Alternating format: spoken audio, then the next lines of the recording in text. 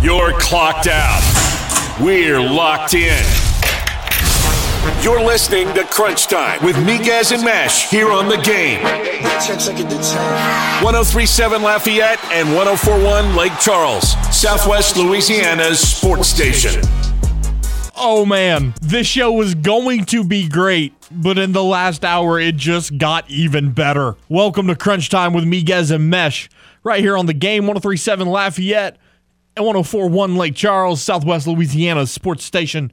Matt Miguez here, and if you could tell in my voice, I am absolutely juiced for the juice. Jarvis Landry signs with the Saints. The second prodigal son is coming home. Absolutely unreal. Producer extraordinaire / co-host with the most is James Mesh. He joins me for this Friday fun show. Jamesy, how you feeling, buddy? Pretty good. Yeah, you are. Yeah, you are. Okay, so Jarvis posted a video about 40 seconds long that was made of highlights from his career from Lutchard, LSU, Miami, Cleveland, so on. And the caption on it says, "Home, who dat nation, see you soon." Well, then Odell Beckham comments on it and says, "Take me home, slime." James, Odell coming too? Sign him week 7? Odell coming too? Best receiving core ever? Oh, well, you see, it's funny that you bring up the receiving core because I saw a tweet that I thought was rather insane to, when you see it on paper, it clicks even harder, right? Like, are you talking about the one where you look at the top 3 receivers, they all weren't playing for the Saints last year? Well, that's part of it, yes. But it was like, okay, top 3 receivers last year. The tweet said you went from Marquez Callaway, Lil Jordan Humphrey, and well, it was Traquan Smith, Deontay Hardy, and Marquez. Lil Jordan was more of like the 4th. Well, the tweet said Lil Jordan. But anyways. They just wanted to say Lil Jordan Humphrey. To Michael Thomas, Jarvis Landry, Chris Olave. Excuse me? If this isn't ultimate trust in Jameis Winston, I'm not quite sure what is. The LASIK laser? The LASIK laser. Hey, he's here to stay. I got a compliment on that one the other day. I wrote an article for Canal Street Chronicles, and I wrote LASIK laser in there. Oh, did you? My editor was like, "Hey, I like that one." Shout out me. Let's go. Yeah, so appreciate you having my back on that one. You're welcome. I've been saying that since we signed him, or whenever he started last year. So that brings us to our poll question of the day. What do you think about Jarvis coming home? Do you love it? Finally? Hashtag who dat? Is it meh? Because I've heard some people that aren't too thrilled about it. Old, injury prone. Everybody's just old and injury prone. Like, come on, man. Apparently, if you're not A.J. Brown. The guy's 29. He averaged 11 yards a catch last year. And the only major injury that he has had in his NFL career was a fractured hip that he had surgically repaired. Which, in the last 3 years since he suffered that injury, it hasn't appeared to slow him down. Other than that, it's just been mild knee sprains. I mean, yeah, those add up, but... That's what happens when you have to carry a passing game for a team. The guy's only 29. It's not old. You're fitting all the 30-year-olds. Larry Fitzgerald was almost, 40? Or no, was he 40? I think his last season he was 35.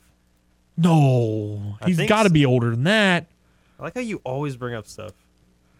I'm sorry, and but he's 38. Yeah. Okay. In his last season, I believe, was 3 years ago. So he was 35. It has not been that long. I feel like it has.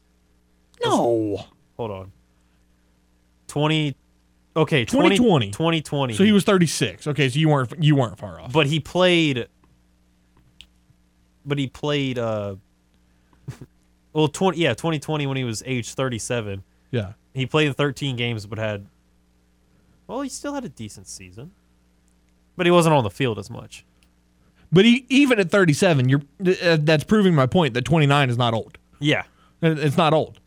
And, I hate to be the guy that sits here and goes... Steve Smith played till he was 36 or 37. Yeah, he played forever. I hate to be the guy that sits here and goes, well, I told you so. I called it. But Are you saying this with me? No, just in general. Oh, because I was going to say, this isn't the first time I've been wrong. No, just in won't general. Be the last either. I sat here on this show the other day and I said, by Friday, he's going to sign with the Saints. And look where we are. Friday afternoon, right before the show. I love my life. We have a jam-packed Friday fun show for you. From Ole Miss Rebels baseball all the way down to Texas State baseball. At 4:30, Nick Suss of the Clarion Ledger in Jackson, Mississippi, is going to join us to preview the LSU Ole Miss series. At 5 o'clock, you got the voice of the Cajuns, Mr. Jay Walker, for Cajuns Corner, a day late and a buck short, after we didn't have a show yesterday. And then at 5:30, Brant Freeman, the ESPN Plus play-by-play guy for Texas State, will join us to give their side of this massive series in San Marcos this weekend. Between the Cajuns and the Bobcats, this is one of those series that you always say could make or break a team. Because if the Cajuns can get a sweep or 2 out of 3, you position yourself to where if you get some help, you might have a shot at winning the outright regular season championship. Not that that matters a whole lot, but it would look favorably in terms of the committee when it comes time to announce regionals. What would look even better is going to win the tournament championship because then you automatically qualify. Also, Cajuns softball today goes into the semifinals against Texas State. And what an absolute pitcher's duel that was. The game goes 8 innings. The first run isn't scored until the top of the 8th. It was a solo shot by Raina O'Neal. Both pitchers going the distance. It was Megan Shorman, who has been electric for Louisiana, against Jessica Mullins, who was named Sun Belt Conference Pitcher of the Year last week. Shorman didn't give up her first hit until the 5th. Ended up with 5 hits for Texas State, 7 hits for Louisiana. Again, the 8th inning with the solo home run by Raina O'Neal. Megan Shorman comes back out to shut the door. 8 strikeouts and 8 innings of work. Cajuns advance to the title game tomorrow at 2:30. James, what's on tap for you for the weekend? What are you looking forward to? Well, I'm going to be covering LSU's game tonight. The first pitch is at 7:30, and you'll be able to hear it here on the game. And then I will be covering tomorrow's Sun Belt Championship for softball. And that's at 11, I believe you said? Or is that 10:30? No, 2:30. Oh, it's at 2:30. 2:30. Cajuns would have played at 11 had they lost. Okay. Yeah, championship game is at 2:30. Interesting. That might change up my plans. Okay. Yeah. Interesting. Championship game's at 2:30. Now, so you got LSU baseball, you got Cajuns baseball, you got Cajuns softball, you got McNeese softball. They're wrapping up today. NBA playoffs, NHL playoffs. The Astros play this weekend. There's Saints news.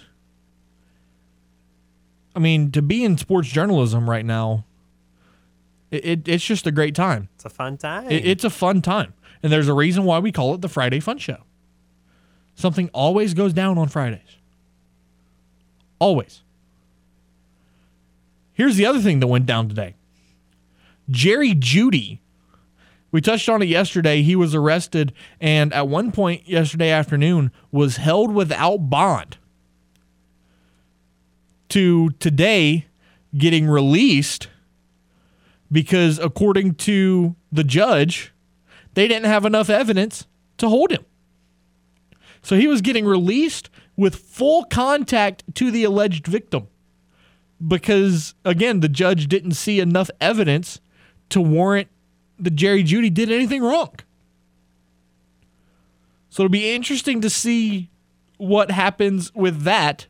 And my question is, can Alvin Kamara get the same judge? James? Say that one more time. Can Alvin Kamara get the same judge? Oh, that'd be great. That would be nice. Z28, as Kevin Foote calls him. Z28. Z28. That's what Kevin Foote calls him. He calls Alvin Kamara Kamara Z28. Like a Camaro Z28? Interesting.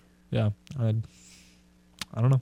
That's footlish I for was you. gonna say that is that- your footlish my word lesson. of the day. Yeah. There it is. Z28 is Alvin Kamara. The Benedict Arnolds are the Carolina Panthers. Yeah, that one still kind of gets me. I don't ask me why. I don't know. I think I did ask him why, and he gave me a reason. I just can't remember. It doesn't make sense to me, but it makes sense to him. But it's fun. I'm gonna be honest. I love Kevin Foote, but half of the things in his own language make no sense to me. None of them. Like I don't like when I listen to him on the radio and he's like the Yucks. Like, who's the Yucks? I'm like, who are the Yucks? I need a footlish dictionary. He's like the cheaters. I'm like, who? The who? It's like Nah, I remember I had to ask him like, who are the cheaters? He's like the 49ers. I was like, oh. Yep. I had no idea. Don't know why exactly, but okay. I was very confused. But anyways, if you want to get in on the show, 706-0111, the game hotline. And here in Acadiana, you can watch the simulcast on Stadium 32.3 tomorrow in Lake Charles. The world-famous CD will be broadcasting live from the This Is Home Festival. Under the Dome host Clint Domingue will be broadcasting his show live from 9 to 11 from Ryan Street in downtown Lake Charles. Once again, for the This Is Home Festival. There will be live music all day, food vendors, beer, and wine. So tune in from Under the Dome live from Lake Charles this Saturday, or swing by and say hi to the world-famous CD. I'm hearing he's going to have some 103.7 The Game merch. T-shirts, koozies. How would you not want it? This is Home Festival in Lake Charles, Under the Dome with CD tomorrow from 9 to 11. Let's take a timeout right here, and when we return to Crunch Time with Miguez and Mesh, the NBA, we're going to talk about games last night, and we're going to look ahead to tonight, and we may squeeze in some NHL talk. This is the game, 103.7 Lafayette and 104.1 Lake Charles, Southwest Louisiana's sports station. Got something to say to Miguez and Mesh? Hell yeah! It's easy. Just call the hotline by dialing 337-706-0111. Now, back to more Crunch Time with Miguez and Mesh here on The Game. 103.7 Lafayette and 104.1 Lake Charles, Southwest Louisiana's sports station. Oh! Crunch Time with Miguez and Mesh on a Friday fun show here on The Game, 103.7 Lafayette and 104.1 Lake Charles, Southwest Louisiana's sports station. Matt Miguez, James Mesh, and you. James, listen to this. Brendan Ertl, our guy for Who Dat Wednesdays, post on Twitter, Saints go empty. MT, Jarvis, AK, Olave, Taysom Hill. Oh my God. Who are you leaving open? You can't. Who are you leaving open? You can't leave any of them. God. So you put, I would say, you probably have an out route with Mike. You got Kamara doing an option. Jarvis is doing a slant. Taysom blocks and chips off, and then you got Chris Olave doing a post. And you know who we end up throwing to? Adam Troutman, who's running a 5-step out and is going to get 20 yards down the sidelines. How you do that? What you mean? How we do that? If you got Mike Thomas on the outside, you got Chris Olave on the outside, you got Jarvis in the slot, you got Taysom Hill out there at tight end. You run 3 out to one side, 2 out to the other. You can't run 5. You can't run 5 wide, and then have a tight end on the line. Mike Thomas, Chris Olave, Jarvis Landry. Taysom Hill, I'm hearing what you're saying. Alvin Kamara. I'm hearing what you're saying. How is Adam Troutman getting out there? Okay, I miscounted. You're right. Okay. I'm just trying to figure it out. I miscounted a lineman. Basically, I was thinking, well, there's a running back out wide, so you don't have one in the backfield. So 1, 5, and 5. But then I was like, wait, that's 10. But no, it's not. It's 11. I didn't count Jameis. Sorry, we're gonna take out Cesar Ruiz for this play. We're gonna run with 4 linemen. We're actually gonna run the obscure play of we only have 4 linemen, but we have 6 eligible receivers. The annexation of Puerto Rico. That's what we're gonna run. Yeah, there we go. Oh my God. Let's talk NBA. Last night there were a couple of good games. Tonight there's going to be a couple of good games. We'll start with the Heat and Sixers. The Heat winning 99-90 to win the series and move on to the Eastern Conference Finals. They will play the winner of Milwaukee and your Celtics. Jimmy Butler did what Jimmy Butler does. 32 points on 13 of 29 shooting. What more can you ask for out of your superstar? And then you had 20 from Max Strus in a role. Not what's the word I'm looking for here? Not relief. Repetant, por favor. What happened?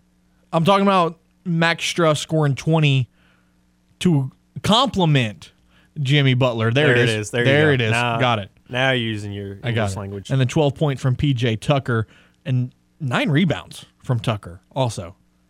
Has he kind of been reincarnated? What's going on with PJ Tucker? Hey, man. You need him for those 2 games in the whole playoffs? He's got you. You ask him to play 3 good games? No. Oh, man. 2? Maybe. Got you. He's got you. Right. Let's go to the game hotline. Jared joins the show. Jared, what's going on, man? Hey, good afternoon, guys. I got an answer to your question. So you do go 5 wide, and you can get Troutman on the field. You just have to think about how to make your team even more dangerous. When you do that, you take Jameis Winston out of the game. You put Taysom Hill at quarterback as a threat to run. Oh. And now you have a running quarterback and 5 receivers to cover. Oh. Okay, so everybody goes out, and then Taysom runs for 20 yards. That's what it is. Because he's not going to throw it. That's what the play is. Run for 100 yards. Right. He probably could. You're thinking about with Jameis Winston at quarterback and Taysom having to be a receiver. Well, Taysom can be a thrower or a runner. Right. And if you really want to get sick, you can put Taysom at quarterback and let Kamara run kind of like a little an option, and you can do an RPO where they have to decide if they have to respect the run, right? Are they gonna, and the other 4 receivers. This could get really good. It really could get interesting. Oh man, the Saints are winning. The Saints are winning the Super Bowl. I'm convinced the Saints are going to win the Super Bowl. I thought about saying that before I called. I think the Saints are really only 2 key pieces. I think the Saints can win the Super Bowl. I think they're really 2 key pieces away from me saying they are going to win the Super Bowl. I think they're, to re-sign Quan Alexander and find a good running back, I'm willing to say they're a 90%, 95% Super Bowl champion. And then on top of that, if Jameis Winston comes out and continues to get better, I'm willing to say with those three things, now that you have Jarvis Landry, if you keep Quan Alexander a running back and a healthy Jameis Winston, I don't see how they don't win the Super Bowl. Yeah. Looking at the rookie minicamp, you've got Abram Smith out of Baylor that they're really high on. You also have former Ragin' Cajun and Archbishop Shaw grad Trey Regis at minicamp, who could fill in and play running back for you. Correct. And then the Quan Alexander thing, yeah, you could go and sign him, but I think they have a lot of trust in DeMarco Jackson, the 5th-round linebacker, and he's a very similar player to Quan. Well, I think what Quan does, and you know, and I'm gonna hang up after this, and I'll let you guys take somebody else. I think those things make you deeper, because remember, the Saints don't get a bye until week 14. 14. So you're going to need to have some depth, because you're going to have some injuries and you're going to have some tired players. So that's why I'm saying, the more players, the better. The more, the merrier, guys. Yep, that's have fair. a good afternoon and a great weekend. Thanks for taking my call. That's fair. Thanks, Jared. Appreciate you. All right. Man, it like I said earlier, you don't truly think about how lethal your offense is about to be until somebody else says it. I mean, again, Jameis Winston, Alvin Kamara, Michael Thomas, Chris Olave, Jarvis Landry, Taysom Hill. You got an all-pro returner in Deontay Hardy. Traquan Smith can do things from time to time. If he makes the roster. He makes the roster. Which, I mean, I think he's the odd man out. I think he That's is too. because Or Lil Jordan Humphrey. Because well, he's also the odd man out. Well, because how often do teams go 6 wide receivers as their final 53? well, that's true. Because you're going to have Mike, Chris, Jarvis. You got to have Deontay Hardy. So it's between Marquez Callaway, Lil Jordan Humphrey. And I think you're going Quez. And you got to go Quez because he was your number 1 receiver last year. I think like, you're he's going the one Quez. that's been developing. And he's got the most potential. Exactly. He's got the most So potential. you have to. So Traquan, Yeah. look, Practice squad. we like that he can run block and that he'll have like an 80-yard game once every 13 games. Right. That's cool. Right. But get out of my face. Get out of my face. Get the hell out of my locker room. Leave. You're not needed anymore. You're done. You're done for, kid. You're done for. All right. So back to basketball again. Miami winning 99-90. For the Sixers, their final game of the year, you get 20 from Embiid, 20 from Maxey, 15 from Shake Milton, 14 from Tobias Harris. Still not enough. You only got 11 from James Harden in 43 minutes of work. Excuse me? Dude, when are the Sixers just going to blow the whole thing up and move on?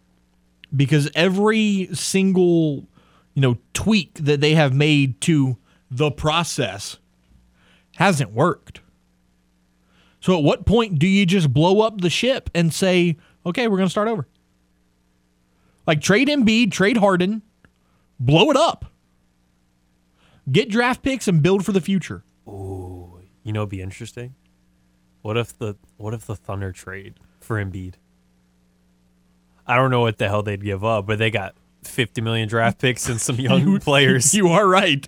God, Shai Gilgeous-Alexander and Joel Embiid.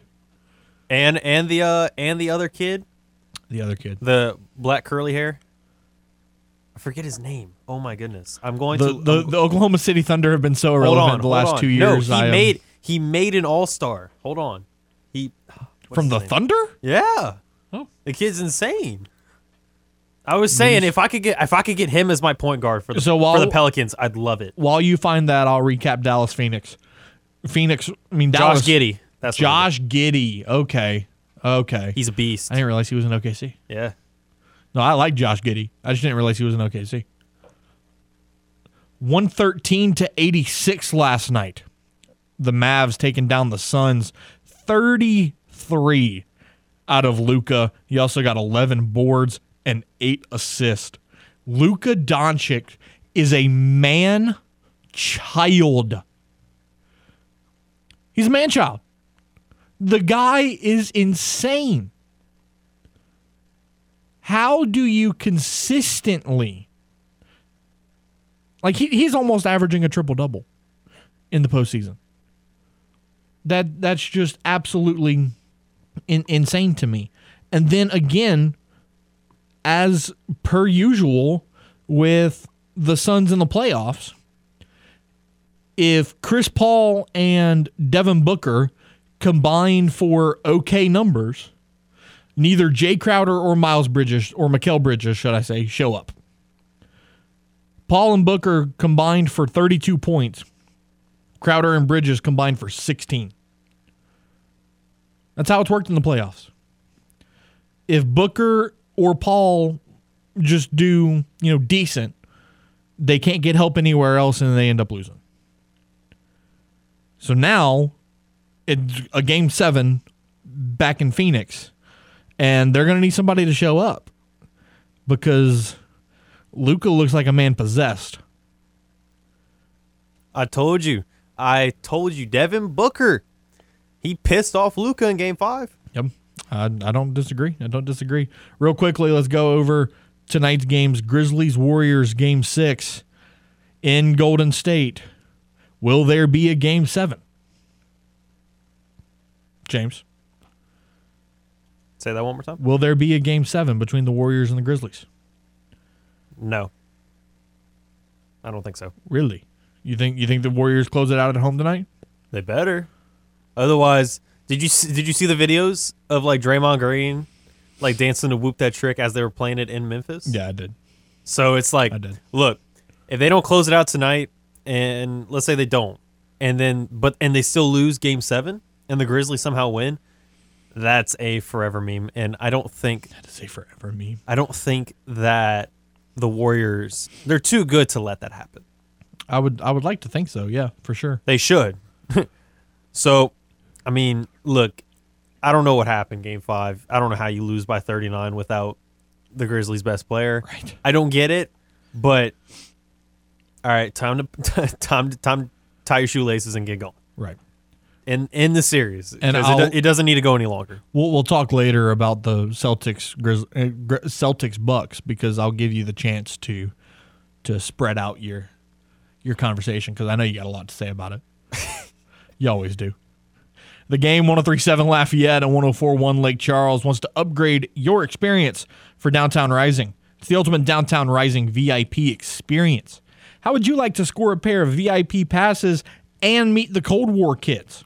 All you got to do is register in the Game Rewards Club, 1037thegame.com or 1041thegame.com to win those VIP passes for Downtown Rising on Saturday, June 4th.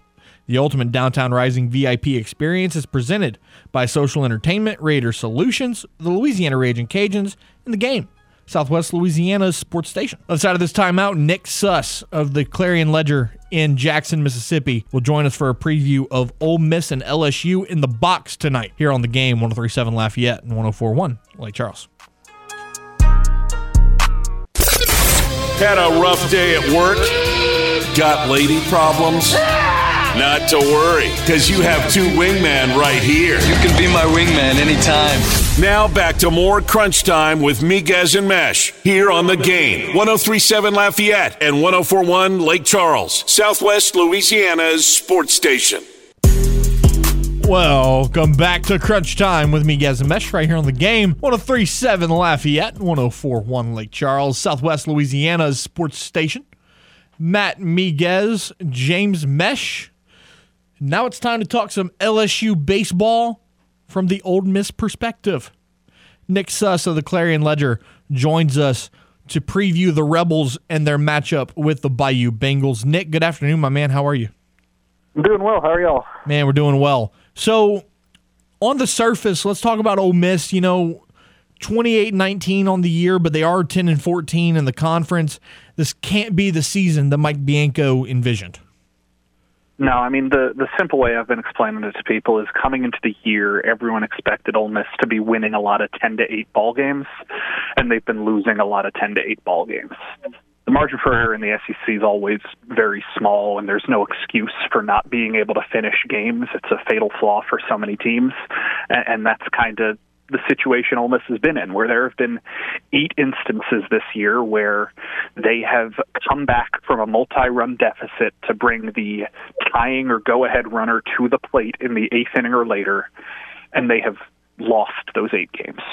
I mean, that's 8 incredibly gut-wrenching comebacks that didn't work, and you flip half of those, and you're looking at 12-12 or 14-10 in the SEC instead of 10-14, you're talking about this team as a host. But right now they're on the outside looking into the postseason, really needing to finish these last 2 series against LSU and Texas A&M off strong, or else they'll potentially be missing the postseason.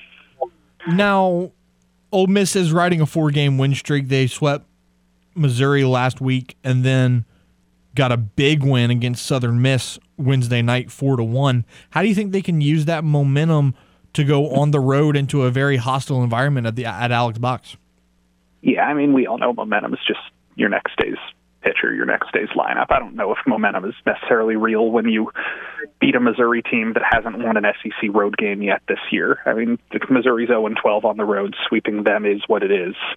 And Southern Miss, that's a huge win, but Southern Miss has also been scuffling as of late, and I think they're hitting .202 in their last 6 games. So, I mean, this isn't as if Ole Miss just came out and beat Tennessee 4 times in a row. They won 4 games, and that's really important. And I think the more important thing, less about, the win streak, about the momentum, is more look at the last 15 games. Look at the body of work where Ole Miss's 2 losses against Mississippi State, 1 came with the tying runner at the plate in the 9th inning, 1 came in the 11th inning. Their 2 losses against Arkansas, 1 came on a walk-off home run, 1 came with the bases loaded in the 9th inning and them down a run. I mean, this is a team that if you change 4 pitches, change 5 pitches ostensibly, they'd be on a 12-game win streak, and we'd be talking about them as one of the hottest teams in the country. But, of course, that's not how it happened, and it's important not to frame it as if, they should have won these games. Good teams don't need 1 pitch to win. Good teams win these games 13-2. They're not winning these games 13-2. They are on the margin of defeat or victory by razor thin. And so I think that's what we're going to see against LSU this weekend as well. It's a team that is good enough to hang in games, but the big difference between the Missouri series and the Southern Miss game compared to some of those games in the past is they're making the big defensive plays that don't burn them. They're making the pitches to get out of innings, and they're finally getting the situational hits that they haven't been able to get. Yeah, timely hitting is everything in college baseball. We've heard that in Lafayette so much from the late, great Tony Robichaux at the University of Louisiana. Nick Suss from the Clarion Ledger joining us. Nick, tonight LSU is going to throw Ma'Khail Hilliard, who's really set himself up as their most consistent pitcher, their most dominant pitcher here over the last month or so. What do you think Ole Miss's game plan is to attack him to get an early win in this series? Yeah, so the thing that Ole Miss has actually kind of struggled with consistently this year when it comes to pitching is guys with power fastballs who can kind of pitch backwards and use their breaking ball. Now, Ma'Khail Hilliard has that electric breaking ball. I love watching that thing loop, but he's not necessarily the power fastball type. So we'll see if Ole Miss will be able to sit on that breaking ball. I don't know if they will. This is a team that strikes out at a high volume, and when Ole Miss is struggling offensively, it's not because they're not getting their extra base hits. It's because they're getting their extra base hits, but no one else is on base. So if they can flood the bases against Hilliard, I could see this maybe becoming a game where they sit back, they're patient, they take their walks, and then they wait for one of the 4 big boppers in the middle of the lineup to feast, which they've been doing these last 2 weeks. But we'll see how it works out, because Hilliard, I mean, he's a wily veteran at this point. I'm pretty sure he's 36 years old with a mortgage. He's been in the SEC so long. He knows what he's doing. I actually covered Ma'Khail Hilliard his freshman year at LSU, and I have not covered LSU in a long time. So I am excited to get to watch him pitch one last time. But it's I think they can get to him if they kind of let the breaking ball be the breaking ball. But if they're out chasing, if they're trying to swing first pitch every time like they get into the habit of sometimes, it could be a very, very quick night for LSU. You talked about the big boppers, the big hitters for Ole Miss. Tim Elko comes to mind. Kemp Alderman as well, and Justin Bench. How have these 3 guys, especially in conference, been able to really just power this Ole Miss lineup? Well, I don't know if I'd call Justin Bench a bopper. I think his slugging percentage is like .395. He's a really good leadoff hitter, and he's kind of set the table for them. But you look at this team built around Jacob Gonzalez, who was freshman of the year last year, who I think has 14 home runs and an OPS above 900 this year. Tim Elko, who's probably going to be first team All SEC. He's hitting .370 in SEC play. Dude has 17 home runs. He has been the best hitter on this team by far and away in SEC play. I think there was a point heading into last week where he had a SEC batting average 100 points higher than their next best hitter. He's been that good. And then Kevin Graham and Kemp Alderman, your 4 and 5 hitters, have been white hot since the Missouri series started. They have been the two guys that are really riding the lightning there. I think they've combined for 18 hits and 5 homers with like 14 RBIs since the start of the Missouri series. Kevin Graham has 3 homers in his last 2 games. Kemp has 2 in his last 4. And I mean, I saw Kemp Alderman hit a 481-foot home run this season. So if he gets the right pitch to hit, I don't think there are many people in the SEC stronger than him. So we'll see how the ball flies. I know it's going to be kind of damp conditions in South Louisiana, as it seems to always be. So that might put a damper on some of the balls that can fly. But, I mean, last time Ole Miss and LSU played in Baton Rouge, we had some marathon games with home run after home run. I think there was a point where LSU hit back-to-back homers in the 9th inning, all toward the Intimidator, and they still lost that game, just to show you how well the ball can fly when these two teams play. So I would not be shocked to see some of LSU's big hitters and some of Ole Miss's big hitters kind of send some to the bayou. Nick Suss of the Clarion Ledger joining us. Nick, talk to me about some of Ole Miss's pitching. You know, what can Tiger fans expect out of their pitching staff this weekend? Yeah, so Ole Miss's pitching staff was a big weakness through the first 7-8 weeks of the season. They've kind of figured it out as they've done more with less. Dylan DeLucia has established himself as their bona fide ace at the beginning of the rotation through, I think he's thrown 5 starts as an SEC pitcher. Ole Miss has won all 5 of those games, which is nothing to scoff at when they have 10 SEC wins. And in 4 of those, he's gone 6 1/3 or longer, including 7 1/3, 7 2/3 in a complete game. He's a dude who floods the strike zone, doesn't walk many batters, doesn't really try to strike out too many batters, just tries to trust the defense and keep it in the yard. He's susceptible to the homer, but that hasn't bit him as much since the Tennessee series, and Tennessee's kind of done that to everybody. So we will see what he can do. And then beyond him, Hunter Elliott's a freshman who is kind of the light beer version of Doug Nikhazy at this point. He's your lefty who can throw 89 to 91, has that big looping curveball like Doug did, kind of the wily guy who will kind of pitch his way craftily through lineups. And he's had his 2 best starts this season the last 2 weeks, once going 5 innings and the other going 7, I believe. It could have been 6. And then Derek Diamond on Sundays is a fantastic opener that Ole Miss, for some reason, refuses to use as an opener. Nobody scores on Derek Diamond in the first 2 or 3 innings, and then everybody scores on Derek Diamond in the 4th, 5th, and 6th innings. So we will see how Ole Miss decides to use him. And then the bullpen is kind of top-heavy. I think that Brandon Johnson, their closer, who throws 96 and strikes out about 33% of the batters he faces, is going to do his thing. Beyond that, Jack Washburn and John Gaddis have had 2 pretty good outings each since returning from injury, and they've got a couple of other guys they trust that they can use here and there, like Mason Nichols or Jack Doherty or Jackson Kimbrell, Josh Mallett, some of these guys. But we will see just how available they are this weekend after almost all of them threw against Southern Miss 2 days ago. Yeah, you know, one guy I want to touch on, he's a Lafayette kid, Drew McDaniel. Yeah. You know, has a 4.73 ERA on the year, 5-2 record, but in conference, it just doesn't seem like he's been able to really get it going. What's been the story with Drew? Well, the bad news for Lafayette fans who would want to see Drew this weekend is he pitched like 90 pitches on Wednesday. So it seems unlikely that he'll throw at any point. But the story on him is they started him as the Sunday starter to start this year. It didn't work very well. He's a guy who, when the bases are empty, is incredible. He's got the stuff that he can keep people off the bases. But the second traffic came on, I think there was a point in the year where he was allowing like 58% of the people he led on base to score. It was just he could not keep people who got on base from scoring. And he has figured that out and become a pretty solid asset as a midweek starter. He beat Mississippi State in the midweek. He beat Southern Miss in the midweek. He has kind of figured out how to control himself there because he's a fly ball pitcher, and fly ball pitchers don't survive too well at Swayze. So when they've gone to these midweek games at Pearl, where the Mississippi Braves play, or at Southern Miss, where the park's a little larger. He's kept it in the yard a little bit more and has kind of found his groove.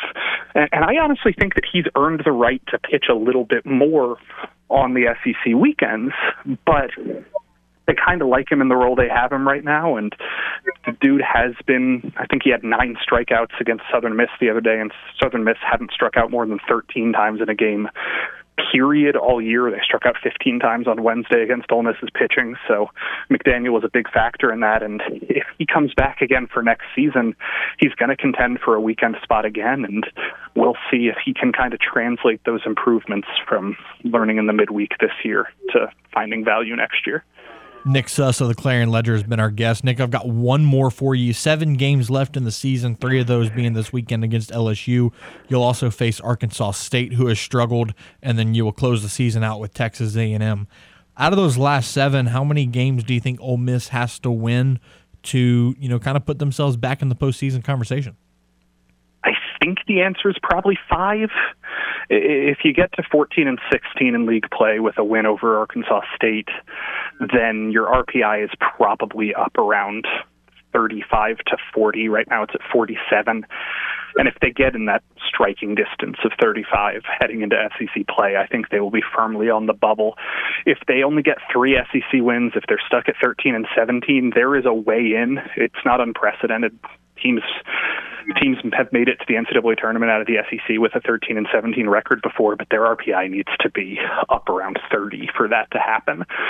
So they're going to need a lot of help in the next couple of weeks from teams like Alabama, which they lost to 3 times, but Alabama's teetering on that 50 above, 50 below RPI range. Teams like Southern Miss that are teetering above 25, below 25. They're going to need the teams on their resume to finish strong in order for their RPI to not suffer if they lose those games. And then obviously they're going to need to win a lot of games in Hoover, which, as much as people have joked it's the LSU Invitational, Ole Miss is the other team that has had a lot of success in Hoover under Mike Bianco. Those are the 2 coaches, Maneri and Bianco, who have always seemed to try their darndest to win in Hoover. So we'll see if Jay Johnson continues that for LSU, but Bianco is never going to just wash his hands of Hoover. They're going to try to win as many games as they can.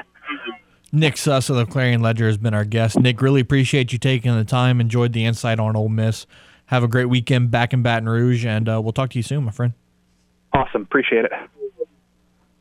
Before we run, LSU Eunice is celebrating and supporting our local veterans this Saturday with Vet Fest. There will be a benefits symposium, a job and resources fair, food and beverages, and live music from Dustin Saunier and The Wanted, and Gino Delafosse and French Rockin' Boogie.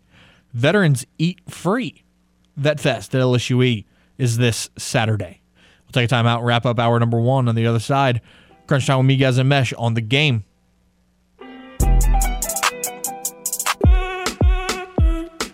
Getting jiggy with it on this Friday. If you're watching the simulcast, you can see me dancing like a fool.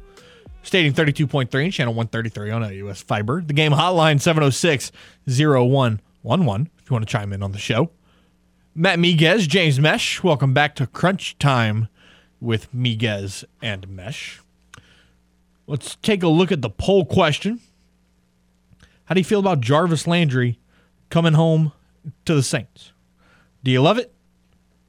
Is it meh? Or, how are you feeling about it? Robert Duplashan chimes in and says, hell yeah. James, you seem giddy about it. How could I not be? How could you not be? This is the best receiving core the Saints have ever had. This is the best receiving core the Saints and have ever had. Please, tell me which one. Tell me what's a better one. Well, I love Lance Moore. I love Devery Henderson. I literally have a ball signed by Devery Henderson. I love Colston. Not a better core than this. But it's not a better core than this, man. No, I agree. Ton comes in on Twitter. Saints go undefeated all the way to the Super Bowl. Oh. Or at least win 12 games. Okay, there you go. I was gonna say, look, I'd love to be 17-0. Could you imagine going 17-0? That'd be great. I'd love it. But I don't know if that's. No one's gone 17-0, unless you count the Dolphins. But But you're counting the Well, playoffs, and then the Patriots went undefeated in the regular season. and that was 16-0, and they lost in the Super Bowl. True. That was 16-0. So no one's going 17-0 in the regular season. And then because- Jordan Whitley comments on the poll question as well with a screenshot of the poll question with his vote registered. He voted love it, who dat.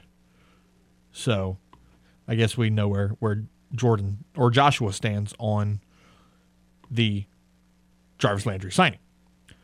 Hour number 1, come and gone already. Hour number 2, Jay Walker, longtime voice of the Cajuns, will join us for Cajuns Corner, and then Brant Freeman will give you his take on the Texas on the Texas State series.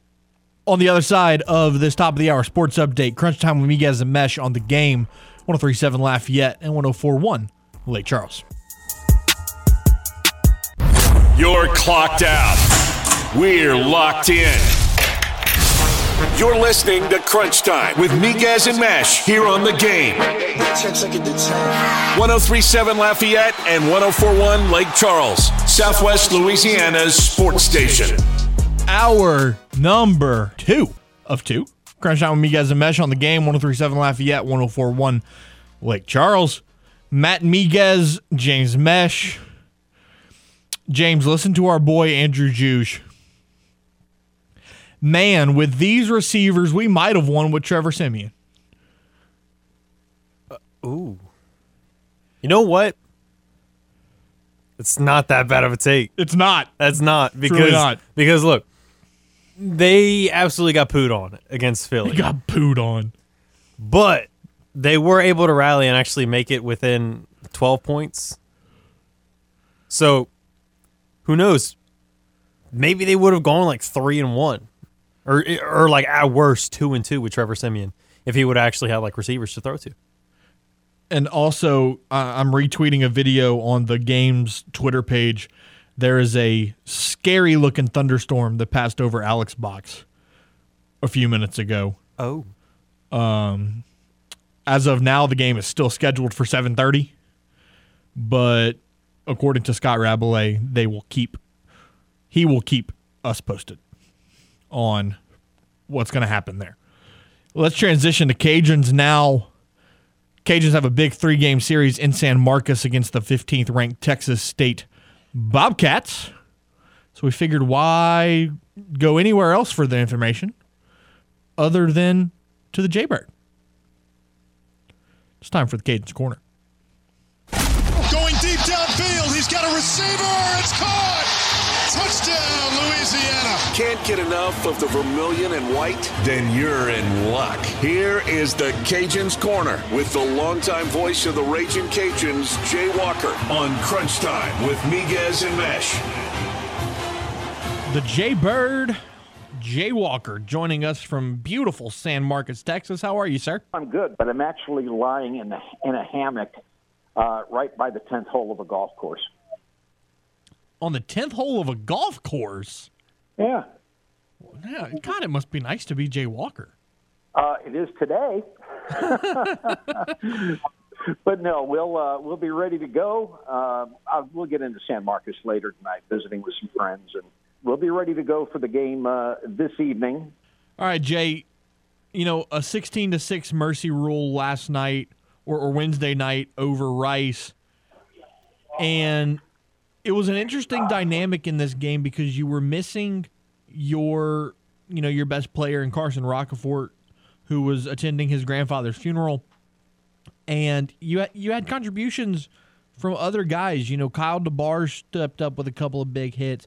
Heath Hood had a homer and a triple. How big was it to get contributions from those other guys in the absence of Roccaforte?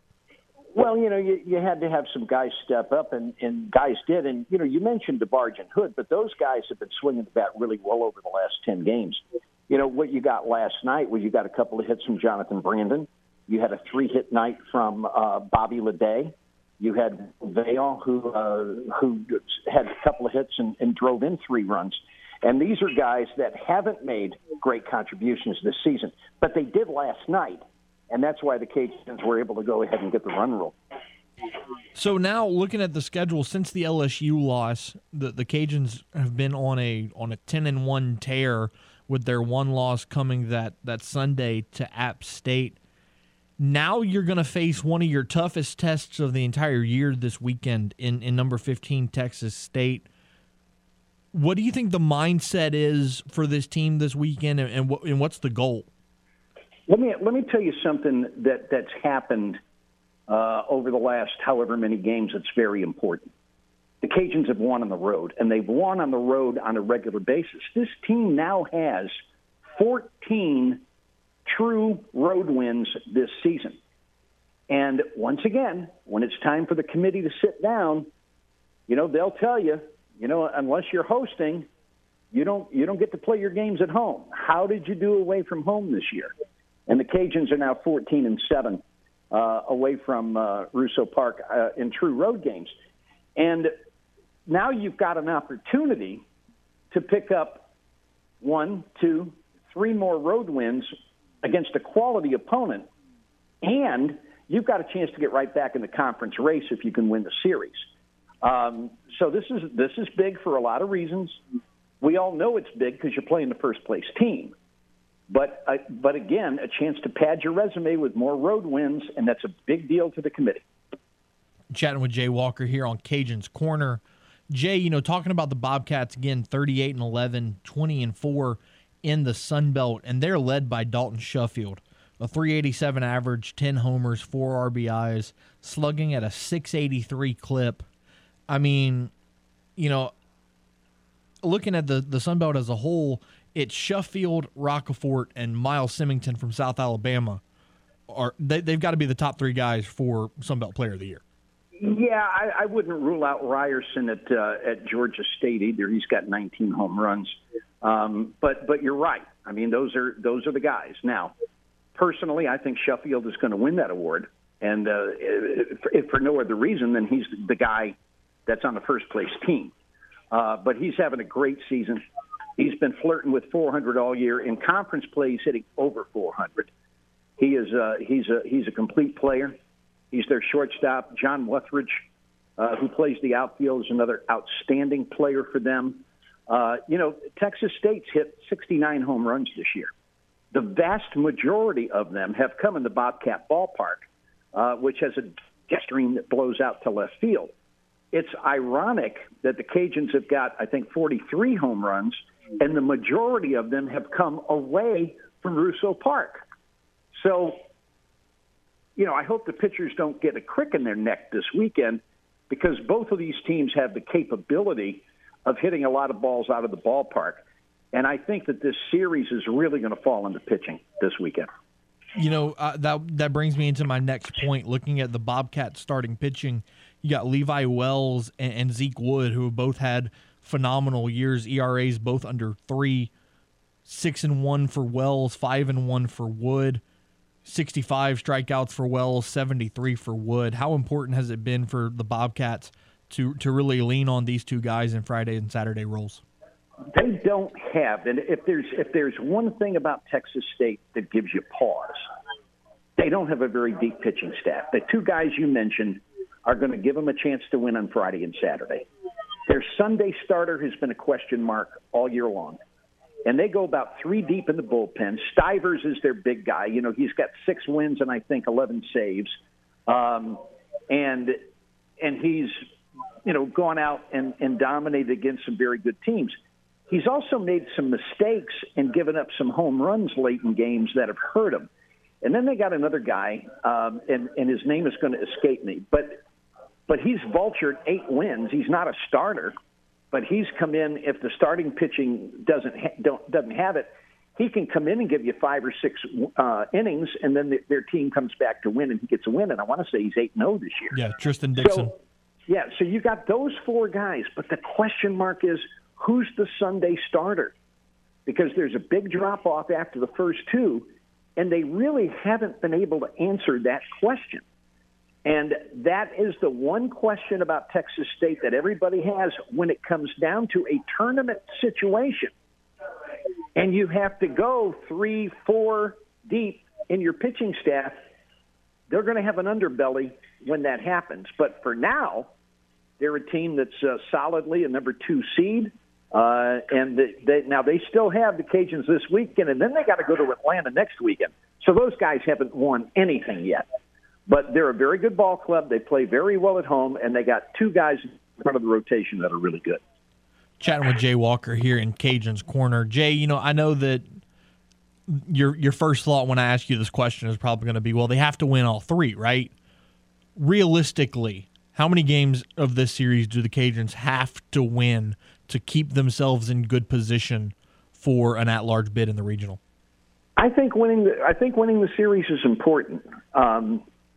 I don't think that you have to sweep the series to stay in the conversation. Sweeping the series would put you even with Texas State, and the people at Georgia Southern would love us to death because they've got the easiest schedule the rest of the way. They go to Little Rock this weekend, and then they have UTA at home.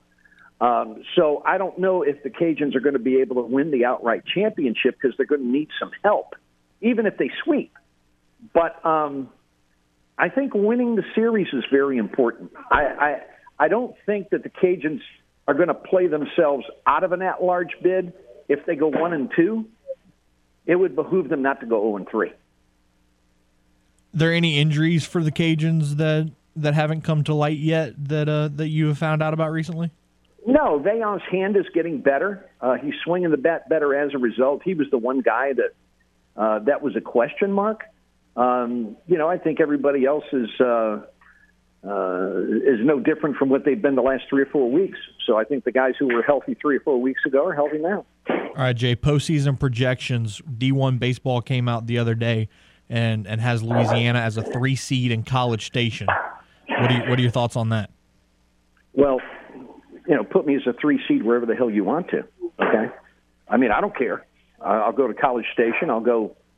I don't know who's the number 1 team. Tennessee. Put me in Knoxville. I don't care. I think the thing about projections that you have to remember, and right now D1 baseball has Cajuns as one of the last 2 in. When the conference tournaments come, you're going to have some stolen bids. You're going to have some teams that come out of nowhere to win their conference tournament, and then a team that was already comfortably in is going to also get in, and that's what they call a stolen bid.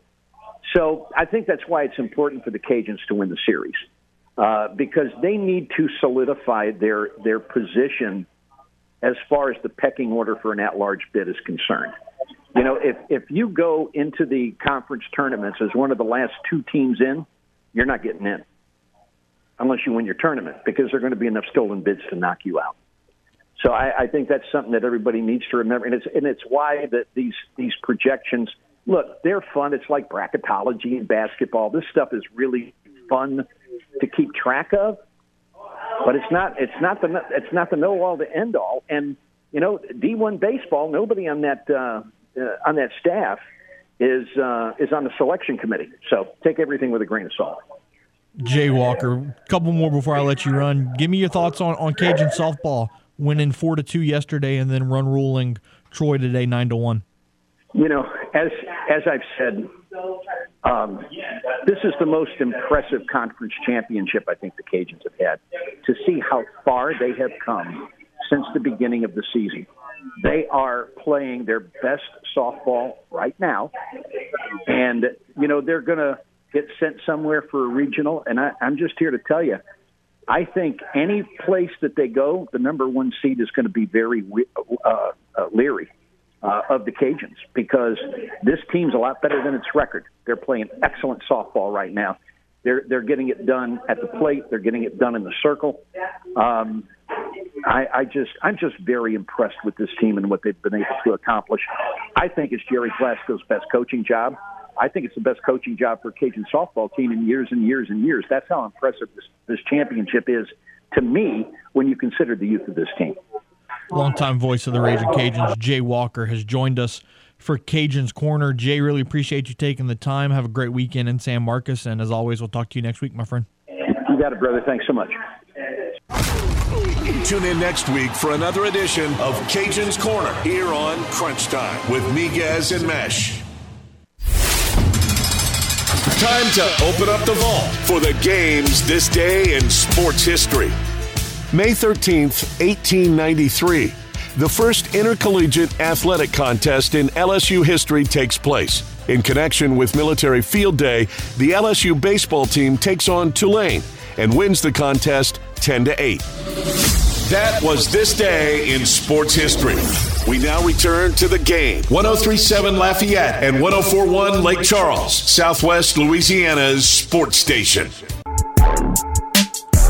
The game, 103.7 Lafayette and 104.1 Lake Charles, wants to hook you up with a special sneak peek of Top Gun Maverick. That's right, Tom Cruise, live and in living color, and you can see it before anybody else. All you got to do is text Top Gun, all one word, to 68683.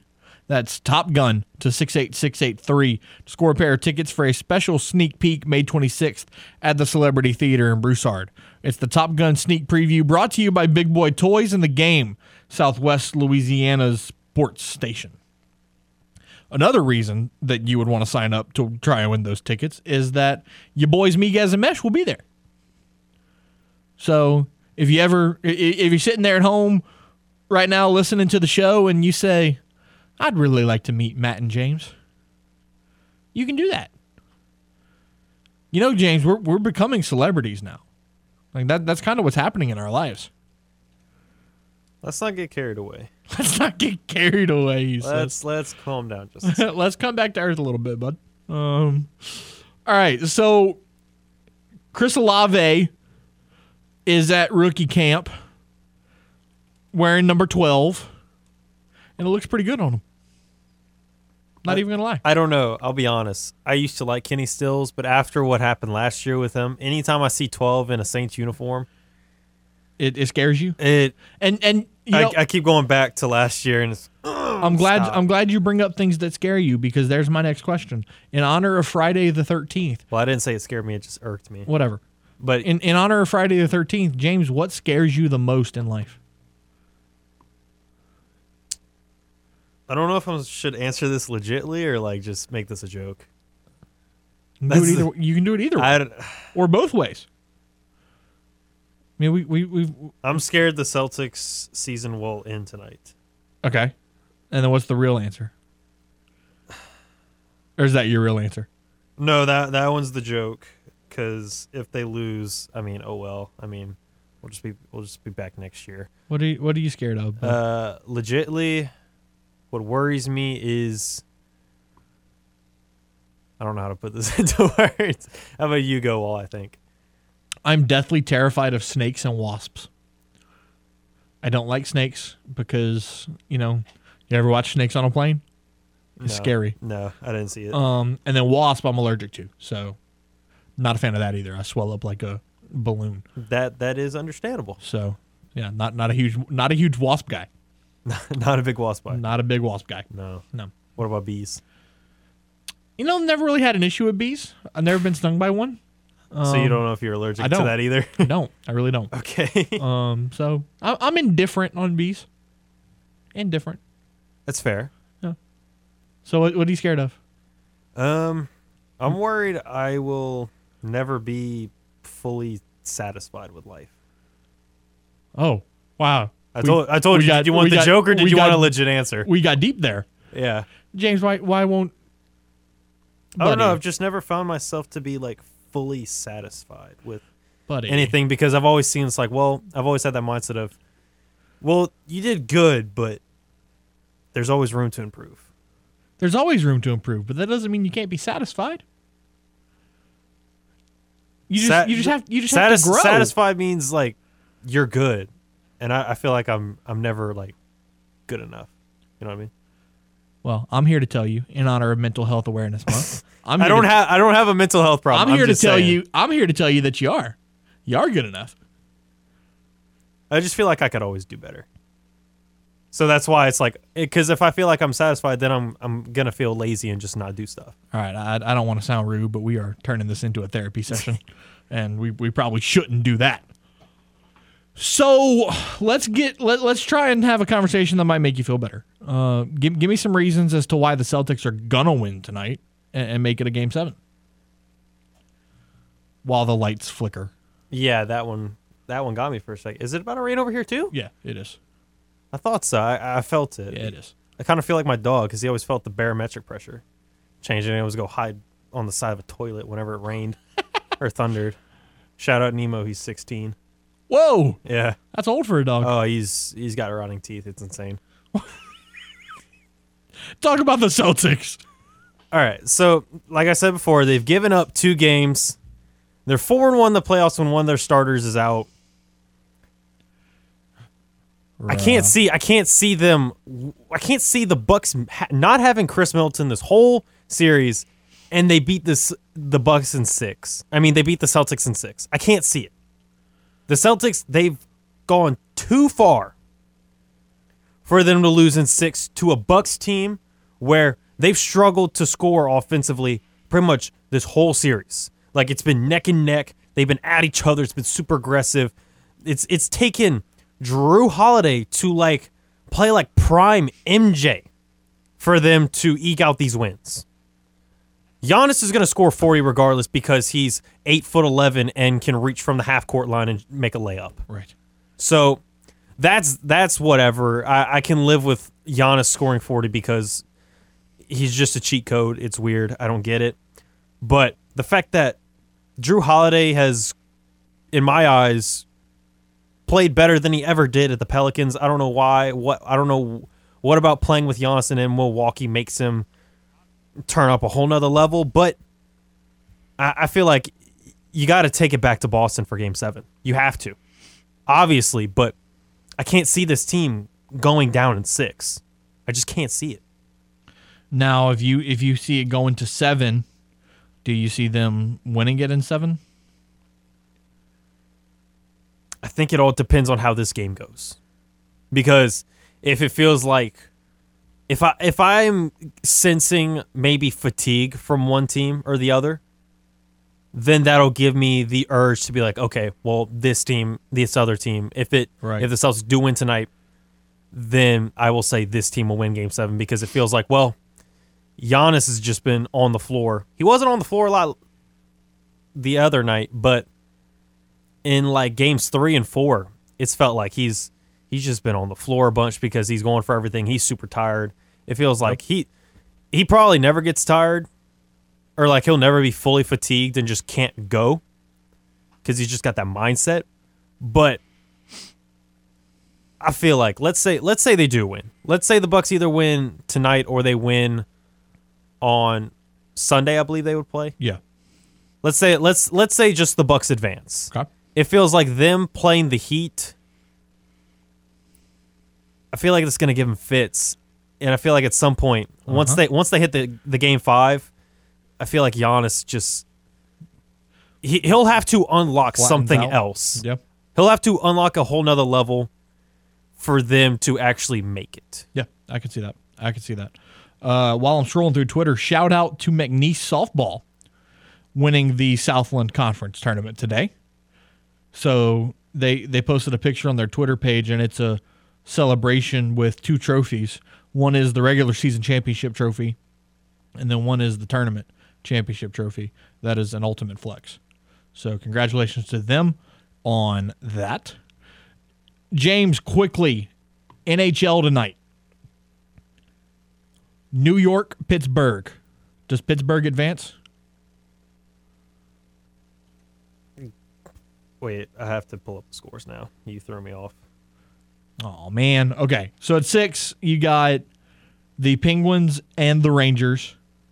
At 8:30, you've got Calgary, Dallas. And then at 6:30, you've got Florida and Washington. Pittsburgh is up 3-2 in their series with the Rangers. They're playing in Pittsburgh. I think Pittsburgh closes it out. And it pains me to say that because I'm a Capitals fan. But I think the Penguins get it done. Give me Penguins as well in this one. Calgary, Dallas. Again, kind of more of the same. Calgary up 3-2. They're in Dallas. Can Dallas force the Game 7? I think they can. I say they do. I think they can. I say they force the Game 7. That's been a great series. I mean, if you look at the games, 1-0, 2-0, 4-2, 4-1, 3-1. It's just been entertaining, good hockey. And then, of course, the Panthers and Capitals in Washington, a 3-2 lead for Florida. This might sound homerish, but give me my Caps. I'm going to take the Panthers. God, whatever. Let's take a time out. When we return, Brant Freeman, the play-by-play voice for Texas State, will join us to discuss the Bobcats and their matchup with the Cajuns. You're listening to Crunch Time with me, guys, and Mesh on the Game, 103.7 Lafayette and 104.1 Lake Charles. You're listening to The Game, 103.7 Lafayette and 104.1 Lake Charles. Your home for the best local sports talk in Southwest Louisiana. Welcome back to Crunch Time with me, Gez and Mesh, here on The Game, 103.7 Lafayette and 104.1 Lake Charles, Southwest Louisiana sports station. Matt Miguez, James Mesh. And now it's time to, earlier you got the perspective of the Louisiana Raging Cajuns from the voice of the Cajuns, Jay Walker, like we do each and every Thursday in Cajuns Corner. Now it's time to get some insider information and get some insight into the Sun Belt leaders.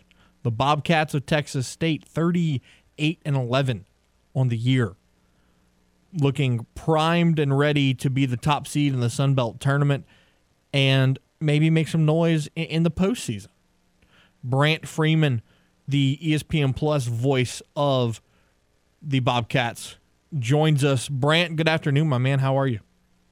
Doing good, guys. How are y'all? Man, we're doing well. We're doing well. So for our listeners that might not know too much about the Texas State Bobcats, kind of walk us through the season as a whole and how you guys got to this point. Sure. Well, for those that aren't that familiar with the program, in 2019, they won the regular season championship in the Sun Belt. It was their first ever since they joined the league in 2014. And we're feeling really good, even with a change at the coaching position. Ty Harrington had retired after 20 years and handed things over to his longtime assistant, Steve Trout. And that 2020 year, they're out to a great start. So it seemed like a very seamless transition from Harrington to Trout. They were 14-4 before the pandemic shut down the year. So unfortunate to see the season come to an abrupt end, but thought, the program's only going to get better from here.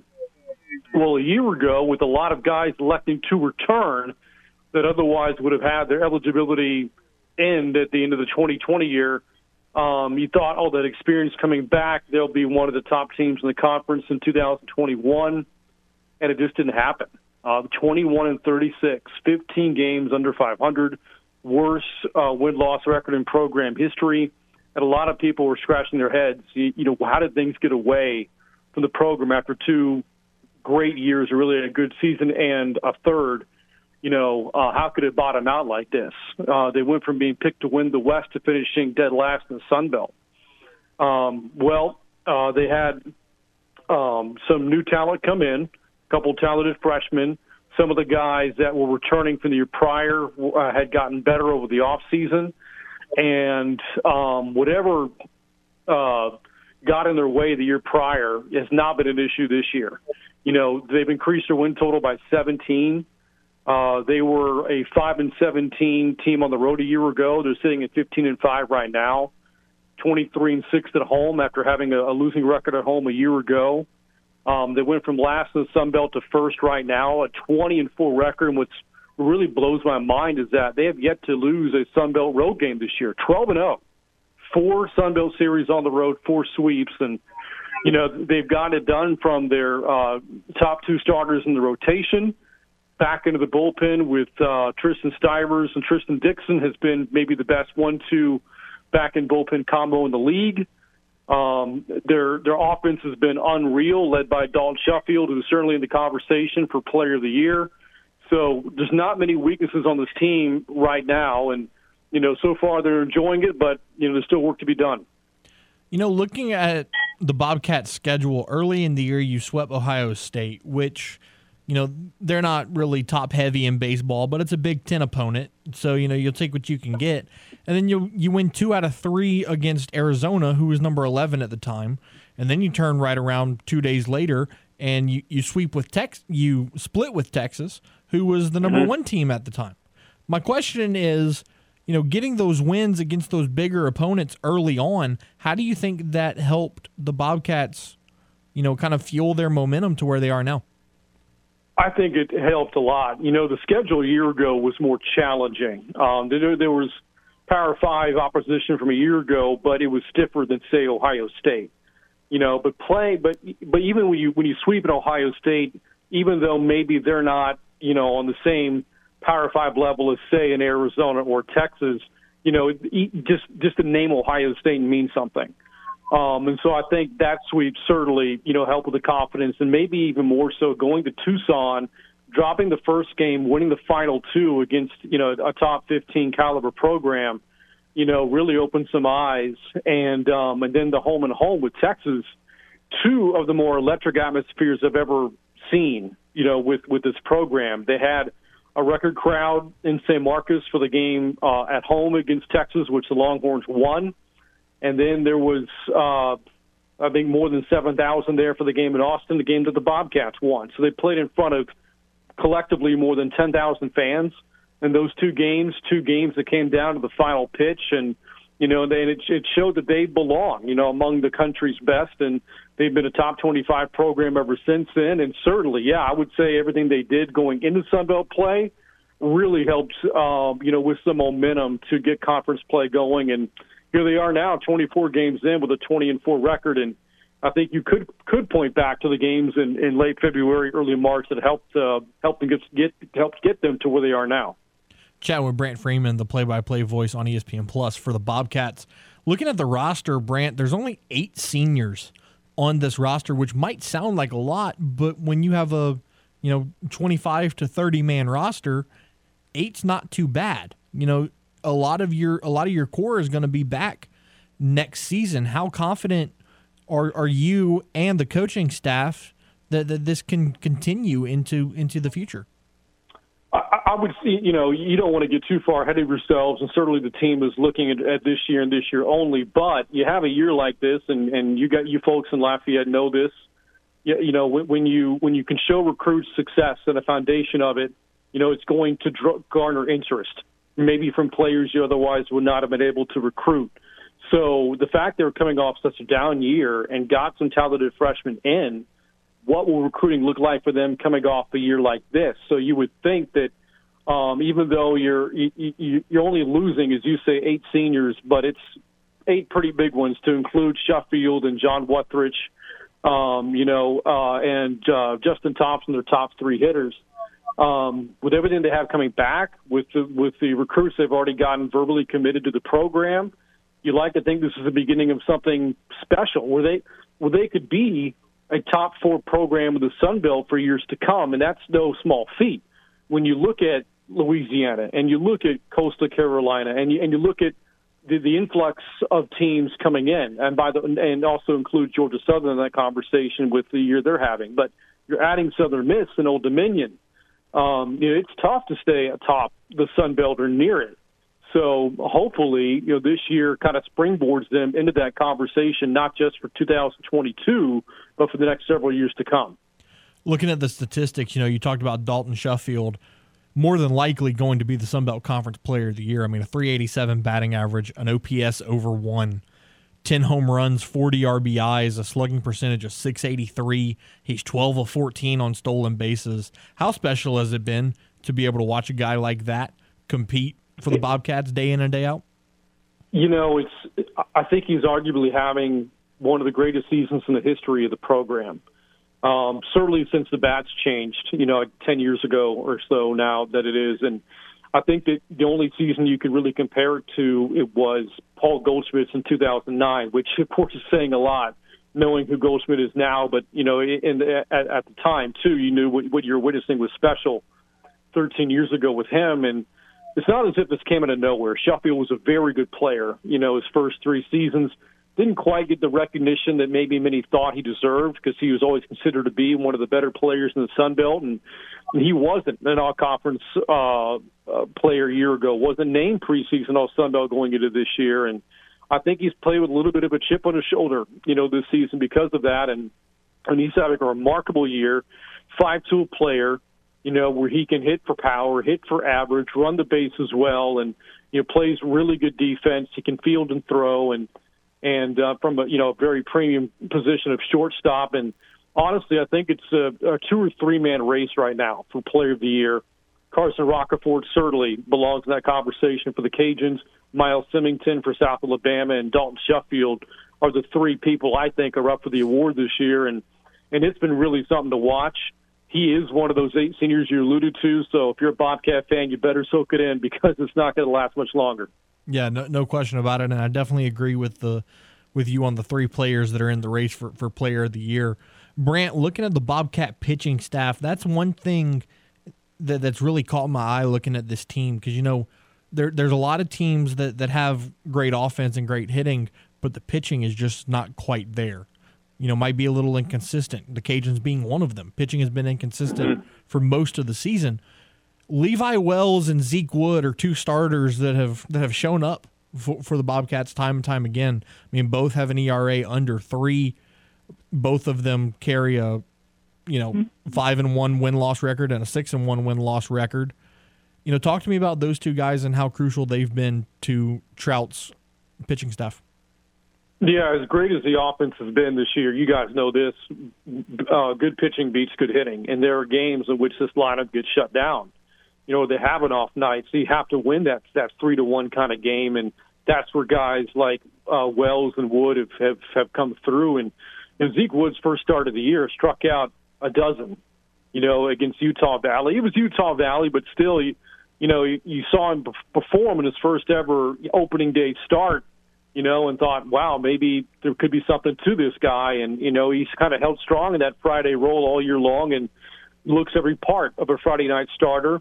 Didn't pitch his best last week against ULM, but it happens, and the bullpen came through for him. And then Levi Wells has been maybe the best Saturday guy in the league this year, with what he's done. Just named Sunbelt Conference Pitcher of the Week and a transfer from Texas Tech. And they feel really good about their 1-2 combo. But I will say, and this is probably the case for everybody in the Sun Belt, after you get past your top 2 starters, there's inconsistency there.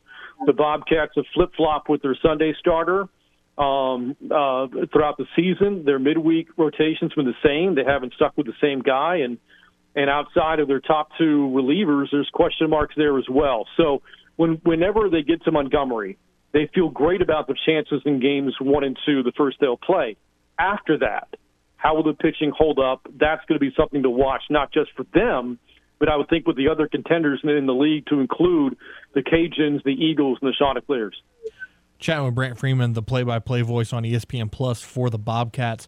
Brant, in doing your research on the Cajuns preparing for this series, what do you find that the Cajuns do well that could give Texas State some fits?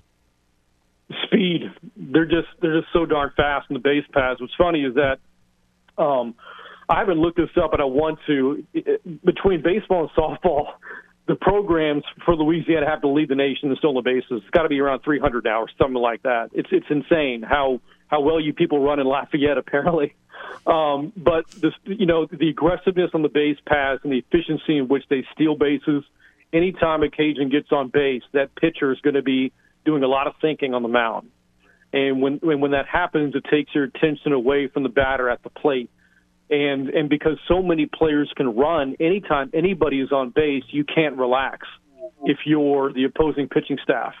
I know this isn't a Cajun team that relies a ton on power or walks, but they hit at a decent average, 275. I mentioned, earlier Roccaforte, who's a huge threat, and you got Connor Kemple and Tyler Robertson, also really good bats, and, Max Marshock has had a good bat this year, and Heath Hood's on a good stretch. And, so this lineup is starting to pick things up right now. And in addition to facing the Cajuns pitching, which has always been good,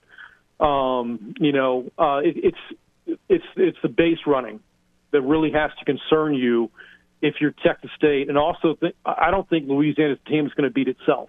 They don't commit a ton of errors, solid defensively, so can you beat Louisiana without them giving you help? That's going to be the challenge for them this weekend. Now, I did the liberty of looking it up for you. Softball has 128 stolen bases on the year. and then baseball has 107.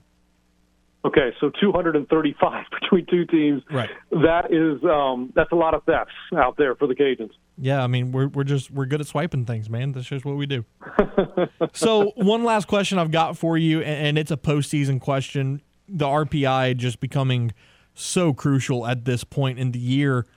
You know, where do you see the Sun Belt being represented in terms of regionals and postseason play? How many teams do you see getting in? All of that.